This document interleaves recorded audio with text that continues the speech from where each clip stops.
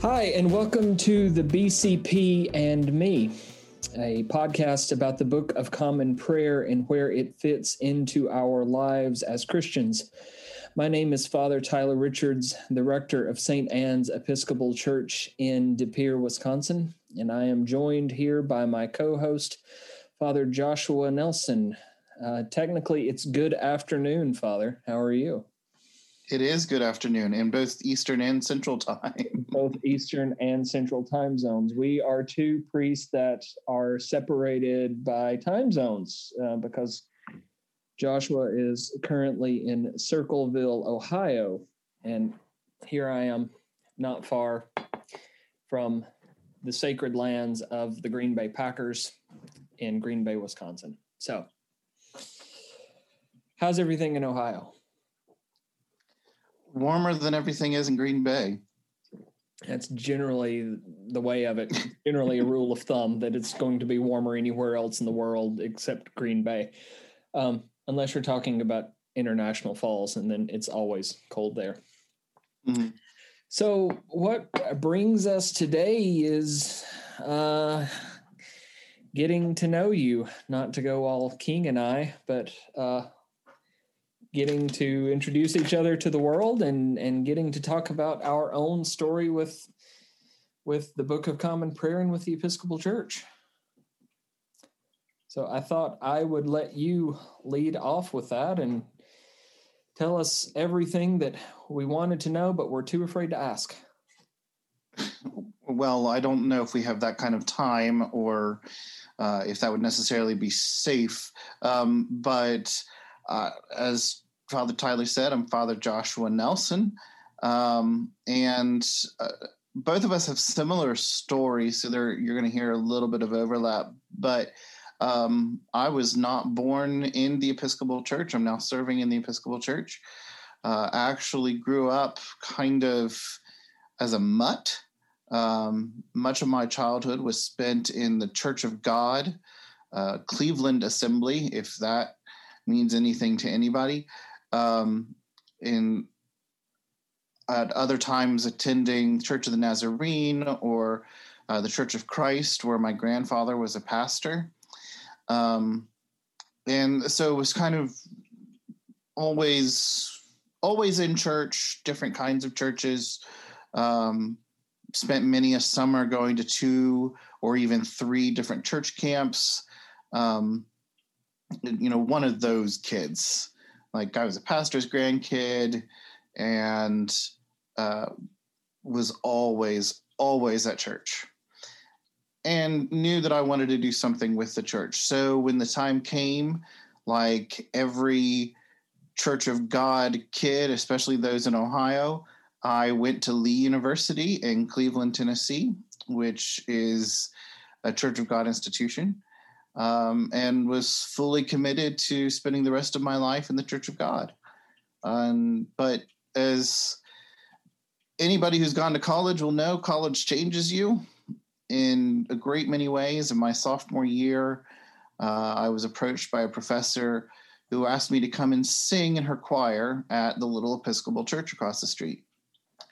And I was scared of it at first because I thought Episcopal was like Catholic, and in my upbringing, that was Verboten.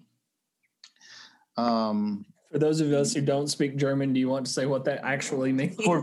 Forbidden. You stay as far away from the Catholics as possible.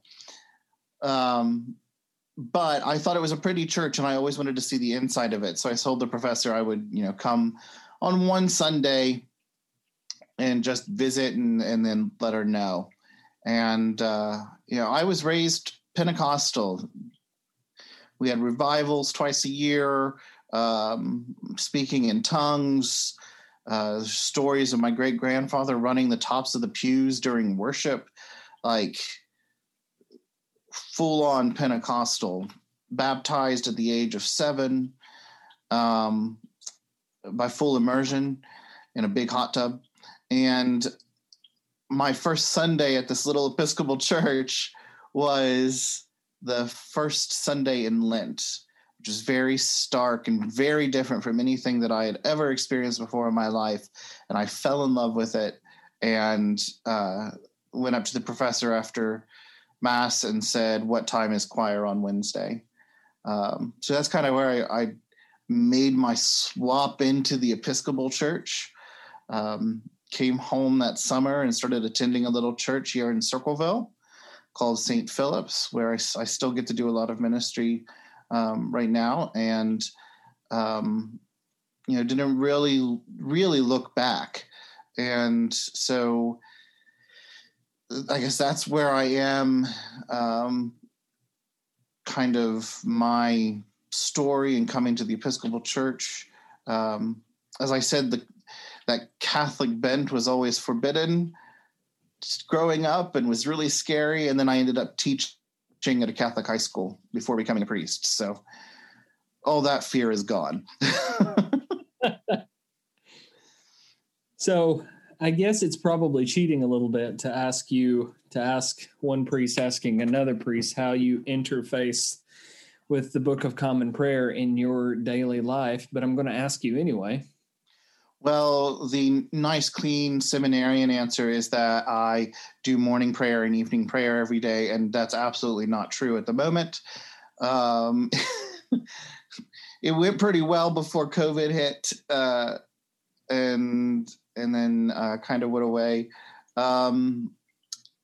But outside of COVID tide, did try to do morning prayer every day at least, often Compline or some kind of Ignatian review with myself in the evening. That's kind of in the daily life. But then at times of crisis, faith, crisis of life, I've turned to the BCP, to the Book of Common Prayer, particularly to the Litany, the Great Litany, and to service of reconciliation, and to the burial rite, actually. I'm sure this will come out at some point in our later podcast, but my family's gone through a lot of, just in the last 16 months, a lot of death in our family. And just sitting and reading through the burial rite brings comfort in a way I never thought it would. Which isn't really a feeling that a lot of people have about the burial rite. A lot of people know that it's in there, but it's one of those things that, they have the pages paper clipped together because they just want to avoid it, Mm-hmm. And I'm sure that's true for a lot of people with sections of the Book of Common Prayer, but it's really inspiring to hear you say that, it's something that you found a way to find comfort in. Well, and I'm very thankful I have a copy. I have my Primnal, so it's my Book of Common Prayer and hymnal all in one bound book. And being a musician, the hymns are a place that I always turn, and the Sung Collects, and the like Magnificat and the Nunc Dimittis, and I can read them and I can pray them spoken, but when I turn to it sung, it does something more for me, I think, than just the spoken word. Mm-hmm. Mm-hmm. So what about your story, Father Tyler? Oh, what about my story? I guess fair is fair, and I get to rattle all of my skeletons out of the closet too. So as Father Joshua was saying, my own story is similar to his, only I grew up in the Baptist sect portion of our faith. Whichever one of those appeals the most to you, please use that one. I was actually born into a family that was part of a denomination that to this day I still don't understand very well, called the Primitive Baptist Church. They were distinctly not Pentecostal, but hearing you describe your Pentecostal experience, I think they were more Pentecostal than they knew that they were. Because I would hear stories of relatives running pews and doing things like that. There was never any speaking in tongues, but some of the preaching that I heard growing up, I often wondered if they were in fact preaching in tongues. It was definitely an interesting tradition to grow up in. Lots of friends of our family are still members of that denomination back home in Alabama. Anyway, my grandfather was a deacon in that church, and when he died, we all became missionary Southern Baptists. And we were part of that church for rather a long time. I think it was after the death of my grandmother, probably a little before, that I actually left that denomination because it no longer lined up with my own theological understandings of who God was and how God interacted with God's people. And I was at a period in life where I needed more stability and more surety, and I was actually looking for something a little more settled in terms of a faith expression. For those who are unfamiliar, the Southern Baptist Church doesn't really have a well-defined order of service. There's not a well-defined liturgy, to be fair. Everything is kind of mutable. You know, you could have a song and then somebody would pray, and then you could have 4 more songs and somebody would pray some more, and then you would have a sermon and then a song and an altar call and probably another song and a testimony service, and you just never knew what was coming. And for me, that just didn't fit my life. That didn't fit what I needed. And so I think it's fair to also say that we both come out of traditions where a sermon, by definition, could easily slip into a hostage situation. Well, I wasn't going to say all that, but yes, that's definitely the case. Just that in saying a big focus in the services growing up was not necessarily on the music or on the prayers; it was on the sermon. Well, and to be perhaps even more fair, there was a performative piece to the sermon that, you know, that a lot of people looked to as probably the central aspect of their faith. Mm-hmm.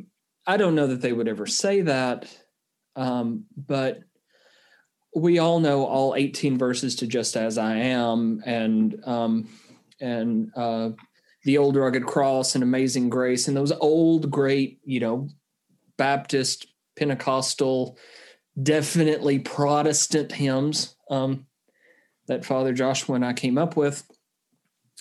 But the sermon itself, I don't know how it was for you, but it always felt like sort of the pivot that the entire service turned on. That's where a lot of theology, overt theology, got communicated. That's where overt attitudes and thinking got communicated. And I think it was interfacing with sermons and interfacing with the people who were giving those sermons actually caused me to start questioning some of my own theology.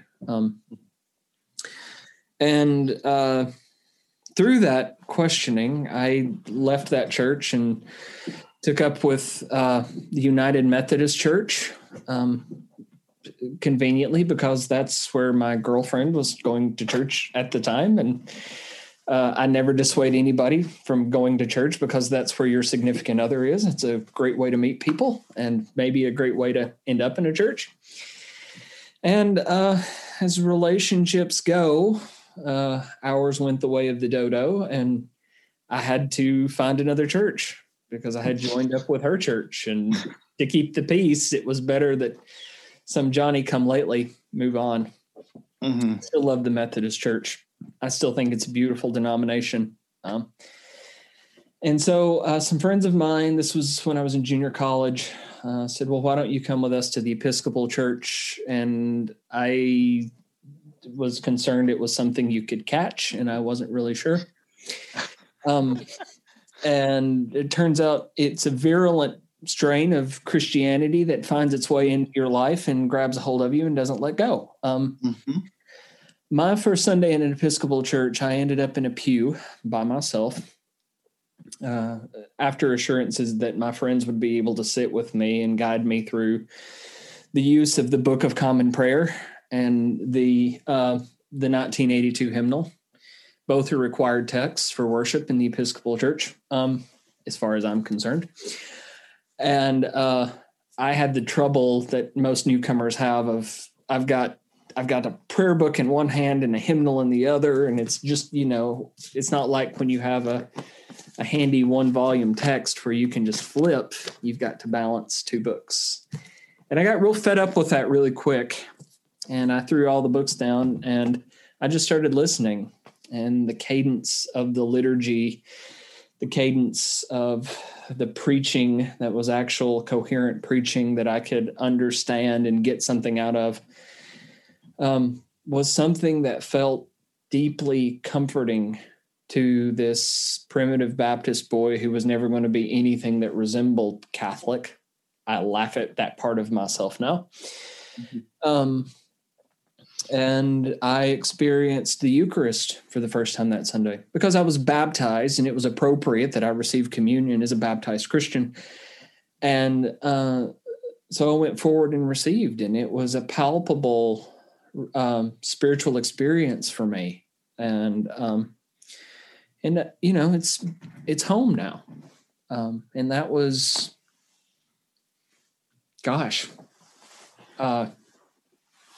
shock and alarm. That was been 15, 16 years ago now. Feels like yesterday. So that's some of the ways that the mainstream of how I came into being where I am today.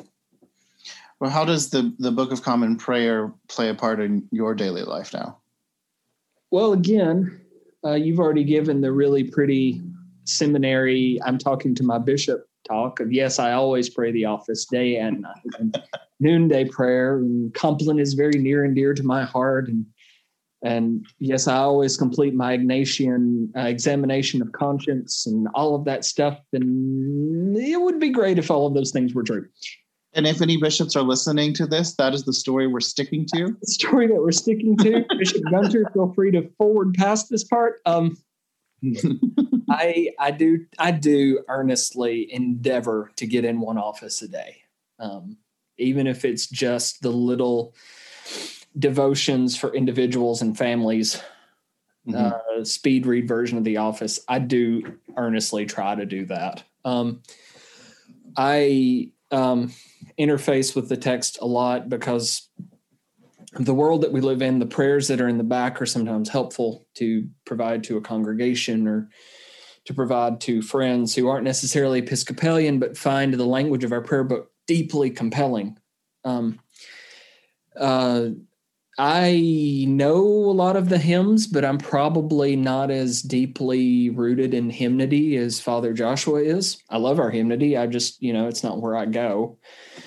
I have an English degree, and so the text is what draws me in. So I do interact with it on, I would say probably 70% of the days I interact with it. But then there's a whole host of other devotional manuals that we have in the church that I interact with, and other devotional materials that I interact with as part of the larger life of Christianity. So it's there. It's definitely a part of my DNA. But I probably don't pick it up and actually hold it in my hand as often as end up praying a lot of the prayers straight out of my head. Mm-hmm. And that's one of the wonderful things about the Book of Common Prayer is that I know a lot of people, especially if they've not been part of the Episcopal Church or part of a non-denomination, the idea of rote prayers is very foreign and sometimes hard to engage with, but having those formulas, I should say, it's almost like doing chemistry, having those formulas that you can keep coming back to, that are, you end up having those prayers stuck in your head, or you have the Psalms because you're praying them every day stuck in your head. And like I remember I had went for a hike in seminary. It was gone for like an hour, and I just had 3 Psalms that kept going over and over and over in my head. And because I had spent time with them, and that's what this kind of does for us. And it's true, the BCP exists within us in a way that sort of we are constantly interacting with it, and maybe interacting with the text more than we give ourselves credit for, because of the exact reasons that you've just named. I mean, if I say to you the phrase, "Guide us waking, O Lord, and guard us sleeping," that awake we may watch with Christ, and asleep we may rest in peace. And if I said to you, there is, the call and response is there, and it lives within us. And one of the shows that Father Joshua and I will probably reference a lot is Call the Midwife. And it was something, it's a show that I interact with because the nuns who are at the center of that show are Anglican Church of England nuns.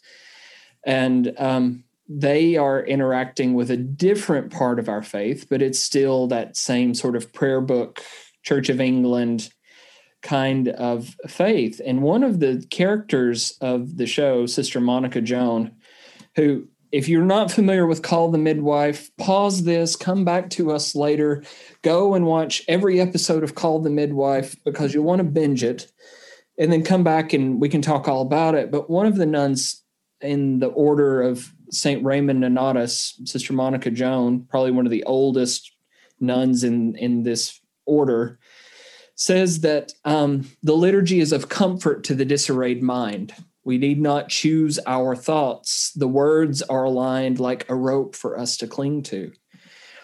And there are so many parts of our liturgy, so many parts of our prayer book that are like that for us, that we can just reach out and grab a hold of, and then suddenly we're pulling ourselves along with sort of a mimed rope, and it helps us find the way forward.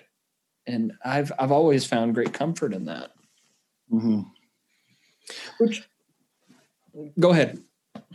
I was going to say, so this is kind of our introductory first episode.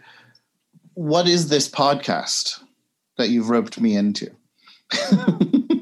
Kicking and screaming, as I can tell. Oh, yeah. The idea of the BCP and me is not just Father Joshua and I prattling on about some topic that is near and dear to our hearts. That doesn't have to be the Book of Common Prayer. We can do that on our own about just about anything. But and we do. And we do. ad nauseum sometimes. But the idea of this podcast is, of course, that we're looking at this text called the Book of Common Prayer. If you don't know what it is, you can Google that, and actually we can provide some resources on how you can access digital copies of this text.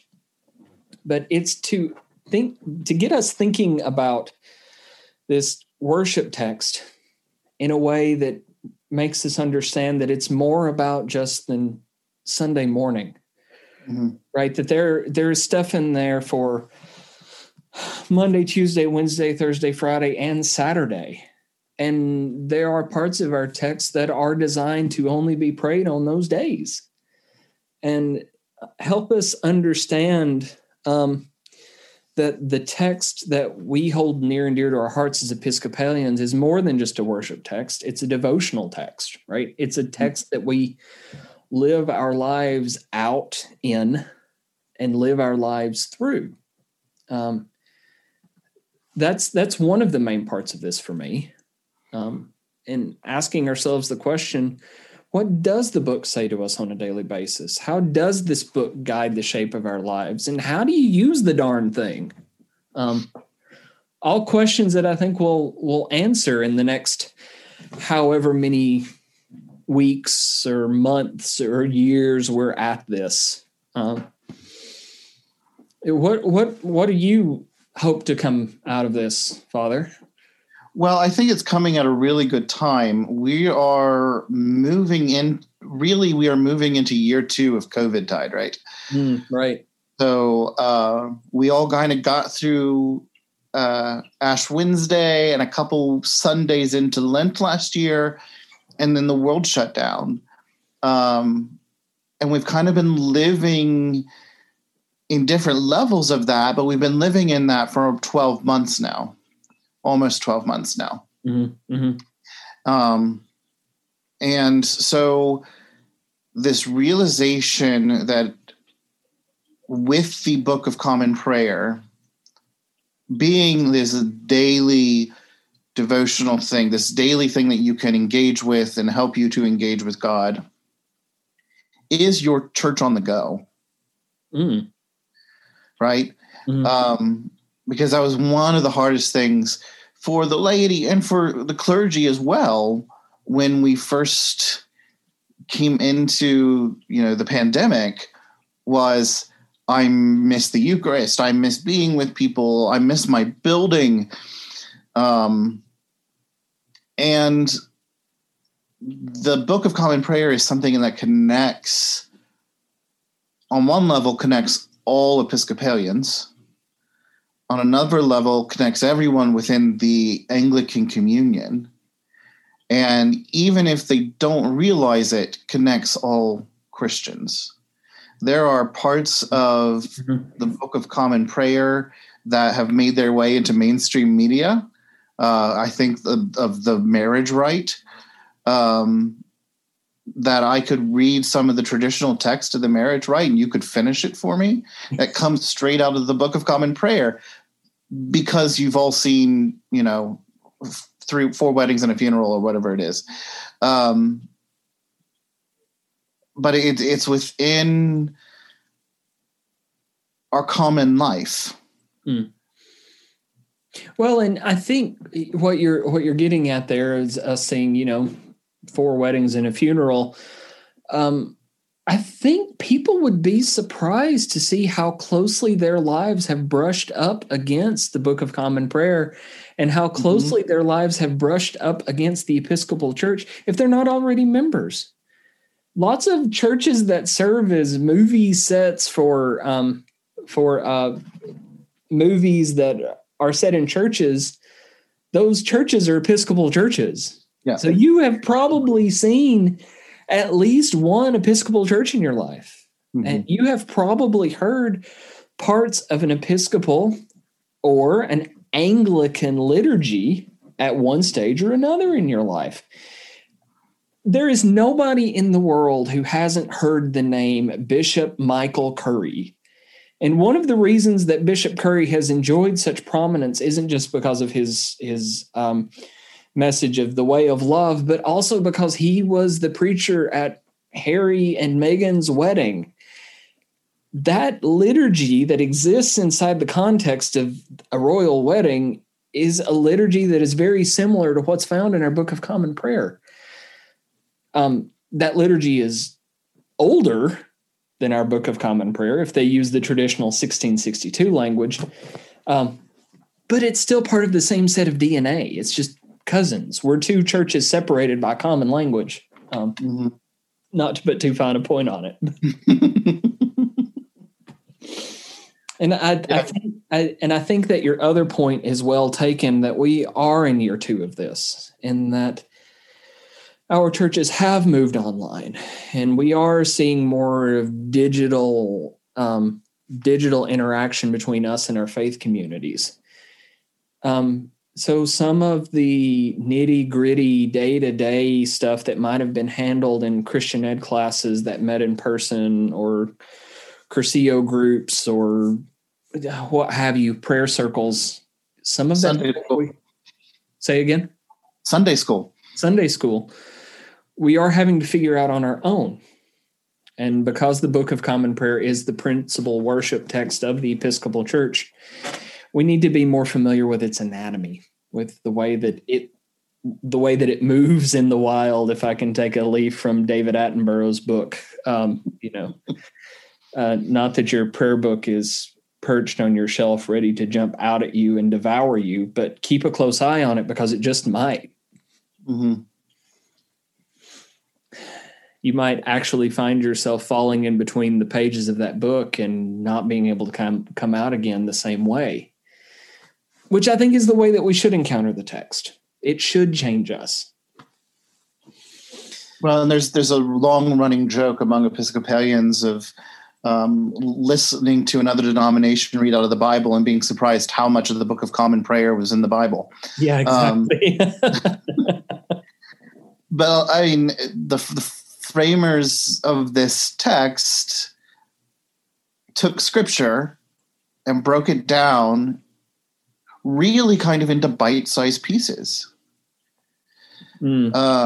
that you don't necessarily get to experience in other places. And that's such a wonderful thing. And I think that's one of our hopes with this podcast.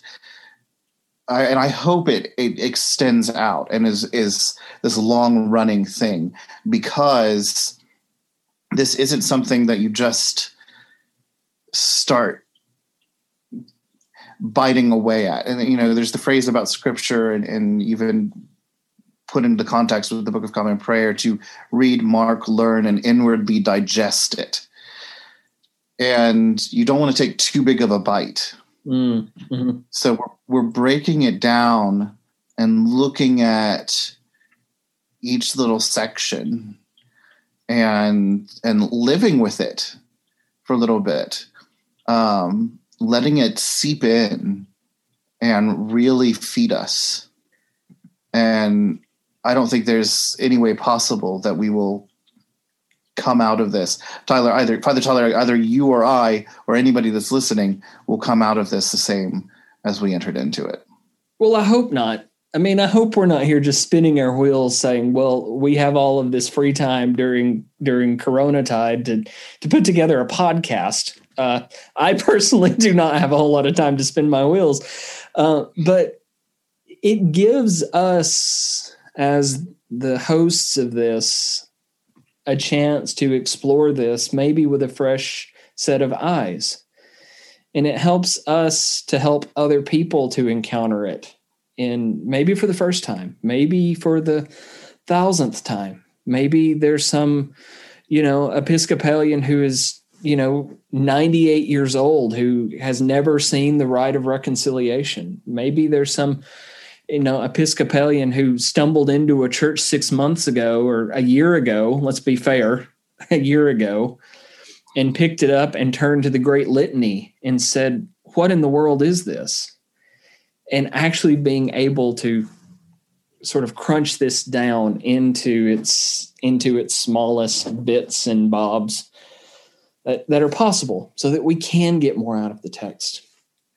And to be fair, while Father Joshua is brilliant in his own right, and I have my own niche passions and things that I follow in terms of our life in the church, we are going to be somewhat standing on the shoulders of giants to do this work. Personally, I am going to be drawing on a lot of different sources. The Reverend Dr. Julia Gatta, who is our pastoral theology professor at the School of Theology in Sewanee, has written widely on the Book of Common Prayer. Scott Gunn, also known as the Pamphlet Czar for the Episcopal Church, has written a book on the Book of Common Prayer. Marian Hatchett of lore and of legend wrote a commentary on the Book of Common Prayer. And Derek Olson also wrote a book on the Common Prayer. There are so many rich sources out there that we're going to be drawing on to look at this text to help us understand it. And so right off the bat, before anybody accuses us of plagiarizing anything, please understand that a lot of my information, not just from personal experience, but will also be coming from these great minds who have written so much rich literature about this book that we encounter Christ through. And this isn't like a book review or anything like that. This podcast, I hope, really is a journey for us. And this journey through the Book of Common Prayer, with the Book of Common Prayer, and inviting the listeners to go with us. Which we hope you will. We hope that you'll come with us and interact with what we're saying. Eventually, we'll have hopefully a website and a way you can send us your letters, both happy and probably angry from time to time, so that we can interact with you and know how you interact with this text. That's something that we want to do as we go forward with this. But I think we've reached a point where we can go ahead and tease the next episode, which, as I open my Book of Common Prayer, which it feels like I'm never more than 6 feet away from, the first topic that we come to in the Book of Common Prayer, after we get past the preface and after we get past the ratification of the Book of Common Prayer and concerning the service of the church, which we can talk about relatively quickly, is the calendar of the church year. So the next time we get together, we'll talk about why it is that we have a calendar of the church year, what it is there to do, what it is there to welcome us into, and all of the nuggets and wonders that exist in marking liturgical time. That is what we're going to dive into the next time we are here gathered together. But before we go, we thought that in our time together, we might make it a point to, as a way to close out our time together, talking about the BCP and me, is to pray the collect for the first Book of Common Prayer. So, Father Joshua, could you guide us in that prayer, please? Absolutely. Let us pray.